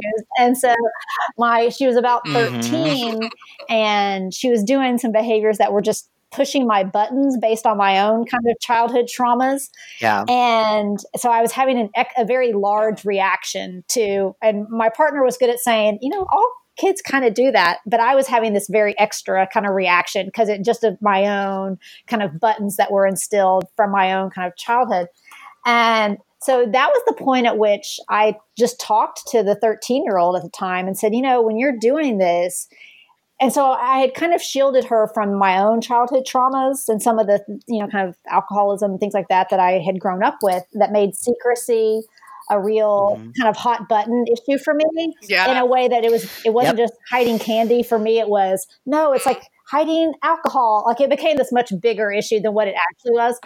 And it was at that point where I was like, I need to be candid with her so she understands why I care so much and why sometimes my reaction is a little bit more extreme than I really intend for it to be.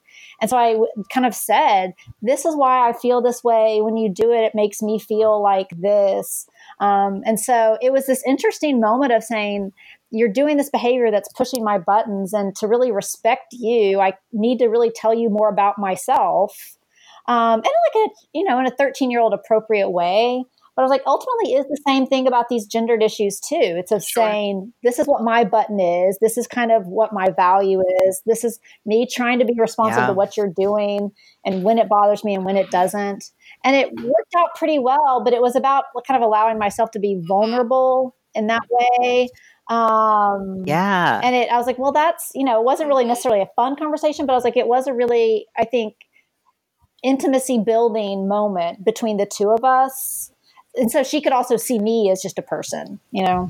Right. And I think that's something that, especially at least in like my parents' generation, there was this like lack of vulnerability in a way that was like, no, being a good parent means protecting my kids. And protecting them means not letting them in. Like who knew? Common thread. My father was also an alcoholic, and he was an alcoholic for my whole life, and I had no idea. My parents hid this from me. He was so basically when I was about 2. They got into an argument and like there was a physical altercation and my mom was like, you have to leave and you can't come back until you get sober. And he was pretty much sober for my whole life. Except then he started taking prescription drugs and it became a whole issue. But I had no idea until it became such a big issue that he had to move out again. I had no idea what was going on the whole time. And it was this idea again of like protecting, like not disclosing information was protecting them. But then in the end, right, I was totally caught off guard when then I was like, well, now all of a sudden I have a parent who's not in the house. And to me, for the last, 14 years, everything was fine. And now all of a sudden it's like, oh, you were lying to me this whole time. But then meanwhile, when I lied to you about dropping a frying pan that one time, it was a big deal. But so it gave these sort of mixed messages. And I think now we're sort of realizing that being vulnerable with our kids is really important, and like making them realize like, hey, we're people too. And we have past traumas and things that, are sort of coming together to weave together who we are. And, the reason that I think it's important to say, hey, maybe I overreacted about that thing, but this is why that was a trigger for me and whatever. And just being vulnerable and making them realize that we're humans. I think I always say, I want to have an episode that's just called Parents Are People Too. Because I think, a lot of times we forget that we can be vulnerable with our kids and we don't have to be this perfect, parent. But anyway, so sort of reining things back into our topic, because again, this is such a rich conversation and we could just talk all day, I feel like. I'm curious sort of how we can promote gender diversity and things like that in play without, forcing, right? Not without sort of like what we were saying, like, well, you can't like princesses because you're a girl, without going too far the other way. How do we promote gender diversity in play? I mean, I know how we do it in our house, which is like, there are no rules. There's no characters you can't play. There's no, like we've uncoupled, I think pretty successfully uncoupled the idea of like something is a boy or something is a girl, like, that gendered way of idea of play. And honestly, I think kids' natural instincts are to play. Yeah. I think it's adults that get in the way of that. So I think if we just like got the hell out of the way, there would be a lot more play around gender and exploration. And I'm sad that is really cut off in a community way too. Like, so my child got that space because we worked really hard in our home to create that space. And there's of course like ton of privilege with being able to work really hard in your home to create that space. But when we go into the public school system, there isn't a whole lot of space for that. And so now all of a sudden you have that, like, that could have been peer exploration as well into, seeing how other kids play with their gender expression and how they feel about themselves and all that kind of exploratory things. I think that's so important to see your peers doing that too. Like, that's a wonderful level. And so unfortunately my kids have only really gotten, and also wonderfully that my kids have gotten their sibling, that they're siblings and that they can play and explore and talk about those things together. But I wish it was much wider. Yeah. And I think that a big thing I've learned is just to get out of the way, to let them do it and validate and say it's awesome. It's funny. Because it is. I think it sort of goes both ways. Like, I think there's the sort of, especially when they're younger, is like getting out of the way and without putting restrictions because they learn those. Then when I find when they are, it's hard to, and I want to talk a little bit more about this, but it's hard to shelter them once we get to school and they're learning these things.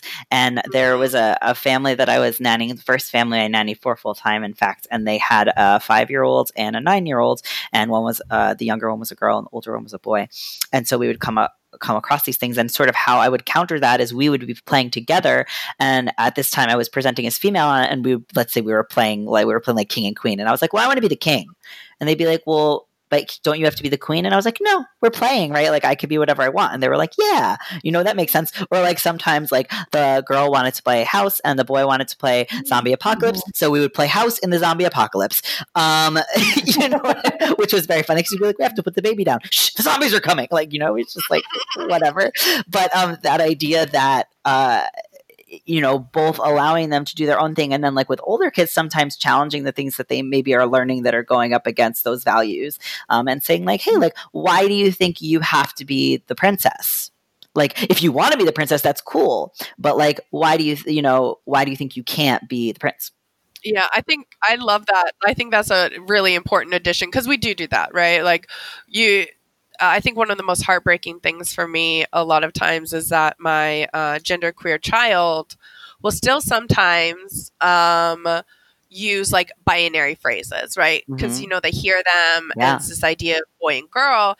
And at first I was so worried about showing up with my own gender identity, because we got a lot of feedback that like we're making our kid this way. And so when I'm read as cis, it's amazing. I'm a really supportive, benevolent parent. When I'm queer, I've made my kid queer, right? It's a no-win. So I decided, you know what? I'm going to show up with my own gender, right? But it's been very helpful because I'm non-binary. So I can say, I don't fit in what you're saying. I don't fit there. So where can mommy fit in? And so we kind of talk about breaking that down, and that's been really helpful. So it doesn't make it so, sometimes it can feel really intense for a kid to point out like, hey, you're not making yourself fit in. And that's really sad. And that really hurts my heart, so it's easier for me. I have, I'd like to, term it as now a superpower that my queerness creates space for my kids to understand that there's so much more. But we still have to break down all of those like gendered assumptions and,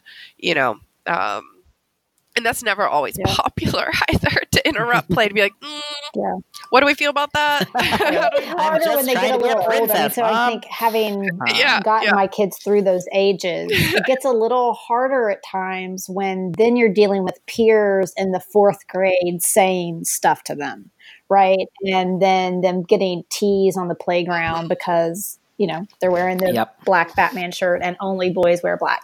Or my oldest, when she was in the 4th grade, seems like 4th grade's the age at which there's this real kind of, they always played with both boys and girls.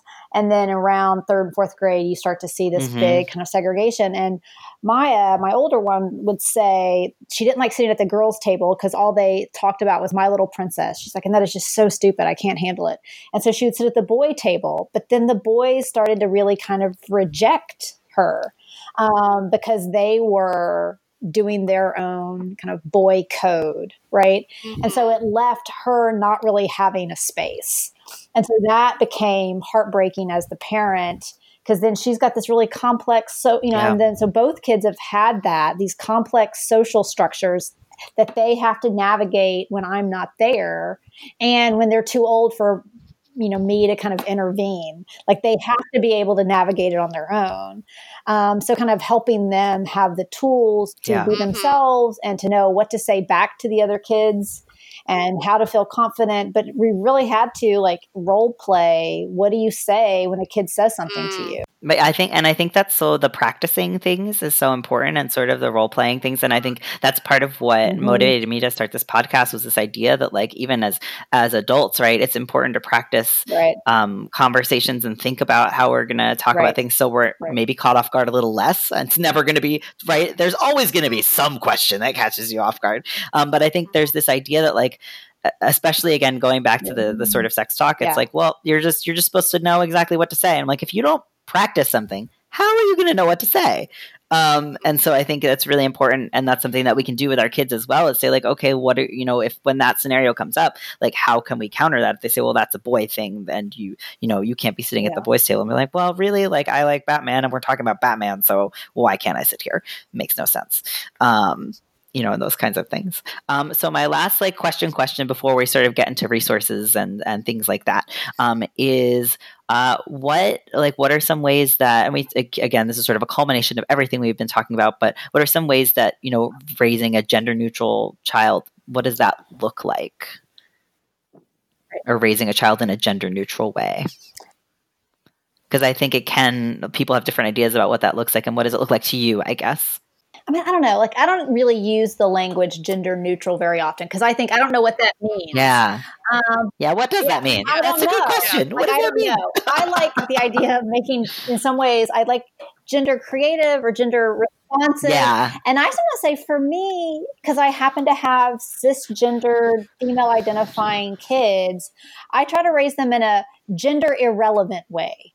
So that gender is I like that. So that gender is irrelevant to the choices we make, the people we are, the ways in which we feel as humans. And so gender, I think of as, in some ways it's like somewhat of the analogy of like height, in that there's some complicated biology related to it, but it really doesn't tell me anything about me as a person. And that it doesn't say much about anyone else, right? Like, I don't know anything about you by knowing what gender label you're using. And so I just think people are much more interesting than that like really simple, basic description. There's evidence, there's research. Gender does not predict very much about what we're good at, what our personality is like, what we're capable of. Nope. And so I just think that for me is what I do, is let me make it irrelevant and let me make you so that you're not being inundated with this kind of BS list of restrictions that doesn't say anything about who you are. Yeah, I love that. I like that term, gender irrelevant. Yeah. And I think earlier in our conversation, we were also talking about like, it's nothing and like more making it not important, but also centering it. And you're just like, but it's always going to be that messy line you walk, because that's where we find ourselves in a hetero sexist, system, and a cis sexist system, and so, it is walking that line, but I think gender irrelevant is a fantastic term to use, that we apply so much meaning to something that does not have the type of meaning we like to use self-label for a lot of different words. Right. And so it's a self-labeling word and nobody else gets to choose that. And so therefore the meaning comes from within, and that's it. Do you mind taking a minute just to define cis-sexist for folks who might not know what that means? I think it's giving privilege and centering the cisgender experience and marginalizing those that are not. So we just have two quick questions. One of them is, I'm just curious if you have any resources. This could be for grownups. This could be for kids, whether it's kids' books, podcasts, toys that you recommend, things like that, just that you like around this topic of gender roles and gender creative, gender irrelevant. One that comes to my mind is I really like child rearing. And it's called welcomingschools.org. And so it sounds like it's really just for schools, but I think it has a lot of good resources and information for anyone. And I really like it. And they have a lot of book lists and a lot of definitions, and really talk about how to talk to kids about these issues. And they have people that do research on this, so a lot of it's really empirically based. Oh, that's awesome. I got to check that out. Yeah, I do too. I love that. Because you know there's always going to be someone who wants the numbers. Give me the numbers. Do you have anything to add to that? I always say just building a relationship with your child that is responsive. So, like, you know, we talked about like the discomfort with the idea of gender neutral, and I find that you know, like, I don't parent in a gender neutral way. I parent in a way that's responsive to what my child says their gender is. Mm-hmm. And then also understanding like we talked about, like self-labeling and what that means, and removing all those other ideas about what we as a society have connected to gender, which are like the perfect phrase, gender irrelevant. Right? Yes, I love that. I need to add that on a T-shirt or something. Yeah. All the queer T-shirts, please. Yes, please. I mean, we're always looking for new merch. Or that would be a nice pin. I want a pin that's just like gender is irrelevant. Anyway, I actually have a couple of books that I really like. There's one for grown-ups that I really like. It's Gender Neutral Parenting by Paige Lucas Stannard. And that's a really great, it's like, I don't know, it might be a little outdated. It's a couple years old, but it is a really, really good as far as sort of a lot of the things we were talking about, like if you're looking, and it's very practical in terms of like, oh, let's say you're looking at two toys, you want to get your kid like My First Purse, right? Maybe you get the one, it might be pink, but if it has sort of more things like it has a cell phone, it has, you know, practical things in it, as opposed to the one that has like My First Credit Card and My Lipstick, and, you know, things that are, if it, you know, things that, as opposed to like having a cell phone, a keys, practical things you might want in your purse, and sort of giving you practical ideas and breaking down those ideas of, it also has a lot of that empirical data of like, there was a study done, I don't know how many years ago this was, but where parents had to sort of guess how it was like toddlers crawling up a ramp, and they had to guess how far their toddler would crawl, and almost across the board, the expectations for the girls were less. Even at that age. So it's a really, really interesting read. And it's like 100 pages. It's a very quick read. Big Bob, Little Bob is another one that I really like. That's a picture book for kids. And it's about, as you might imagine, two kids named Bob, one who is smaller and one who is taller. And basically Little Bob is really into sort of traditionally, types of play that are traditionally associated with girls. You know, he likes to play dress up. He likes to wear dresses and things like that. He likes to, play with stuffed animals, and is just a little bit more gentler in his play in general. And then Big Bob is a little more stereotypically male. He likes to, play ball and, get dirty, and they're sort of opposites, but they're trying to be friends because they're neighbors. And so, at certain points, Big Bob is kind of like, you can't do those things are for girls. And then a third character, enters the story. It's a little girl named Blossom, and Blossom now comes to Little Bob and says, you can't do those things are for girls. And Big Bob ultimately stands up for Little Bob and says, hey, anybody can play with what they want. And then, they invite her to play with them, and she says, okay, but, I don't like the kinds of things that girls really like. And so it's a cute book. I do... unfortunately, it's a little bit of a problem book where, we're having a character who's being made fun of, and which aren't always my favorite, but I do like the sentiment. I think that if there were a kid was starting to say things like, oh, that pointing out that other kids couldn't do things because of their gender, I think that might be a good book for that child. And then another book that I like is called Pink is for Boys. And basically it goes through all the colors of the rainbow, plus black and white, I believe. Basically talks about how all the colors are for everyone, and and anyone can like any color. That I also do have a little bit of an issue with, where I kind of wish the sentiment is that colors are for everyone. So I kind of wish that the title were colors are for everyone or something like that. It's also a pretty binary book. So, it's like, this is for girls and for boys. This is for girls and for boys. They'll beat you over the head a little bit with the girls and boys. So those are, some things that I might change about that book. But overall, I think, again, it would be good for a child who was starting to say, well, I can't like pink because I'm a boy, or, things like that. Or was calling out other people for liking things because, saying that they couldn't like things determinant on their gender, that kind of stuff. So yeah, those are two that I like. Does anyone have anything else to add? One book that we really have liked, and that has really helped us, which was like amazing space when we really needed it, created space. That's why I love books, because they can create these magical spaces. Yeah. It's called Meet Polka Dot. Yes. By Talcott Broadhead. That was like the beginning of validation for myself as a parent, saying like, you're on the right track. You are creating spaces. That's a really good one. And it was super awesome because they were 2.5 at the time when we read it. And that is when they first really started to find a space in that book. Like, oh, polka dot, like, oh yeah, I get it. Like that's more like me.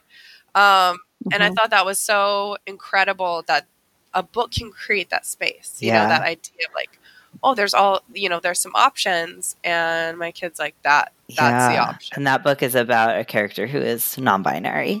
For folks who might not be familiar with it. It was one of the first. For a while, it was the only one, because I had a list.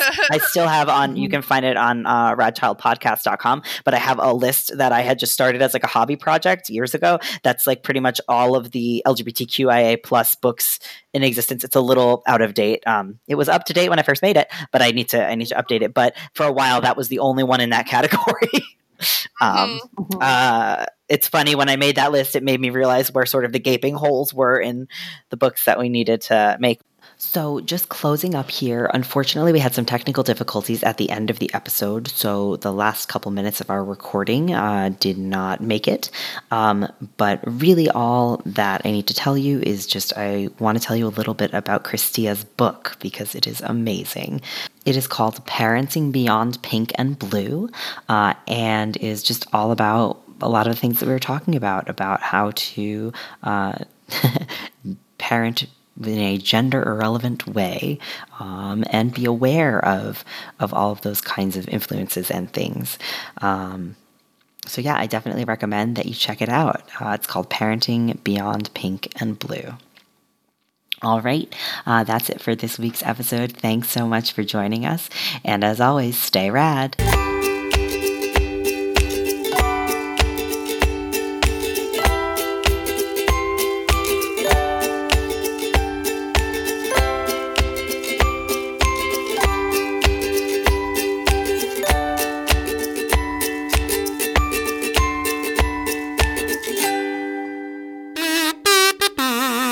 Dungeons, Dragons, Canada, the multiverse theory, corgis, queer representation, French reconciliation, angels, demons, squirrels, moose and squirrels, sorcerers, dinosaurs, barbarians, forests, giants, rogues, warlocks, plains, sewers, lavender. Natural Toonie, a Canadian Dungeons & Dragons podcast. Right here on the Upford Network.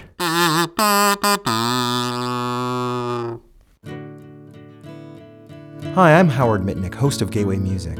Join me as I talk with people about the artists and albums that changed their lives, and about the artists and albums that changed mine. Available on the Upford Network and wherever you get your podcasts.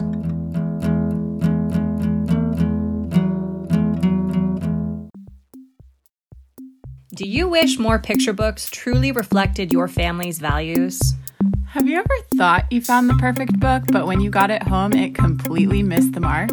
Shift Bookbox is a picture book subscription service for kids ages 3 to 8, built around themes of social justice and centering diverse characters and creators. Each box features 2 beautiful picture books as well as expertly crafted discussion guides.